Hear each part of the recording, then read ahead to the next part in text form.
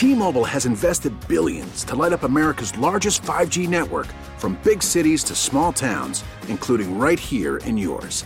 And great coverage is just the beginning. Right now, families and small businesses can save up to 20% versus AT&T and Verizon when they switch. Visit your local T-Mobile store today.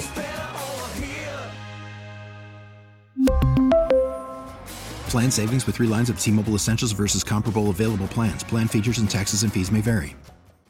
It's Denver's home for today's Comedy 103.1. It's Big Mike, and I feel like we've been having like an undateable world tour here. We just had Brent Morin here. We just had Chris D'Elia, and this weekend he is going to be at Comedy Works downtown. We have Ron Funches. What's going on, man? What's going on? You had the rest. Now it's time for the best. Suck it, Brent and Chris. Save the best for last. Exactly. Welcome to the My City, man. Thanks for having me. I love it here. How you been? Been real good. Just been got here yesterday, did a little show, and just there doing shows at Comedy Works this weekend. I mean, it's like my favorite place. I recorded my album here. So. Oh, did you? Yeah. So just hanging out, enjoying your legal marijuana, and hitting on girls. That's how you got to do it. In that order?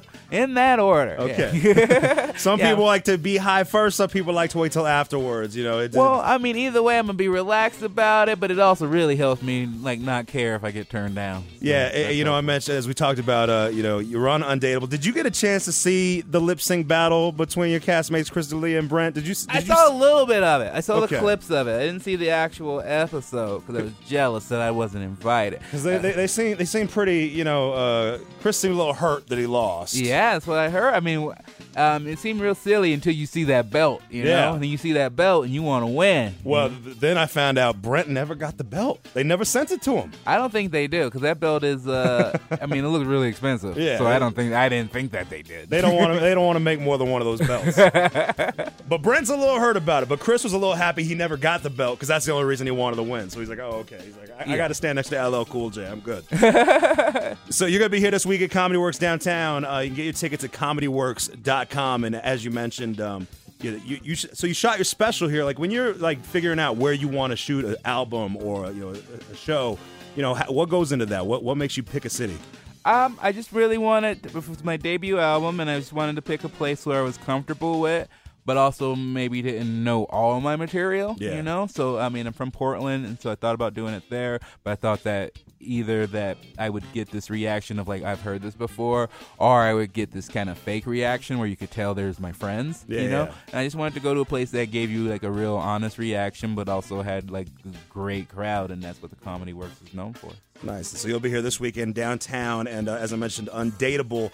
A lot of your fans know you from there. What was it like working on that show for it was 3 seasons? I mean, it was awesome. It was like a dream come true for me, and I got to work with my friends and stand-ups that I really respect, and we just play around, and I don't think I'll ever be on anything where so loose and free where I got to kind of just make up jokes whenever if I didn't like a joke, they were just like, make up a different one then. Yeah. So that was a beautiful job, and it was nice, and I'm appreciative to Bill Lawrence and all the people that helped me get started. And on that 3rd season, I mean, you did what not a lot of sitcoms do. You went live. Yeah. What was that like? Was it stressful, or was it even because your live audience is watching? There's no second take. Yeah, it's both. It's stressful and freeing because I mean, you don't want to make a mistake, but then you kind of just let it go with the fact that you're gonna make a mistake. So in that regard, you just let it go, and you're like, trust your. That's again the best part about having comics that I knew and trusted was that I knew if I made a mistake, they would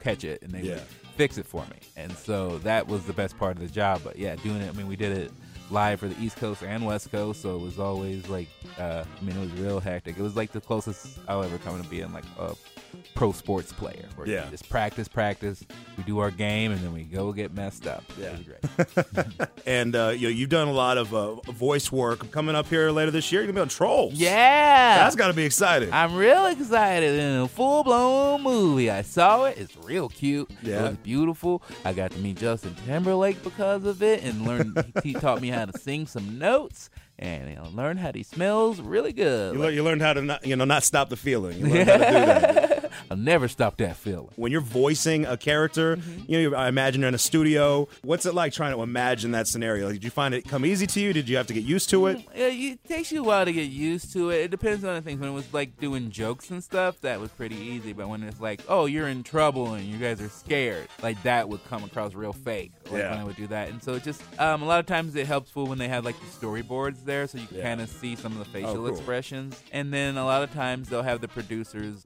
in there with you, and they'll read the other lines. That's cool. That's helpful.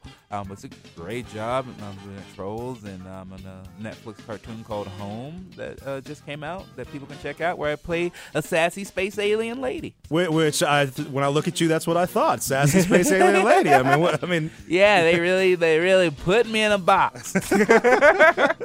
We have Ron Funches. He's here this weekend at Comedy Works downtown. Like I said, get tickets at ComedyWorks.com. And I know after Comic-Con, a lot of people got excited because you're working on a show, Powerless. Yeah. Is there any new news on that? Is it still? I'm just getting ready to get started on shooting it. I'm excited about it. I mean, it's great. I mean, it's a dream come true for me to be in the DC comic book universe, where I can be like, who knows, maybe I'm best friends with Batman. Yeah. Oh, I know. Maybe I am. Maybe you'll make a little cameo in the Justice League movie. Maybe they need to put you in there. Let's bring it out.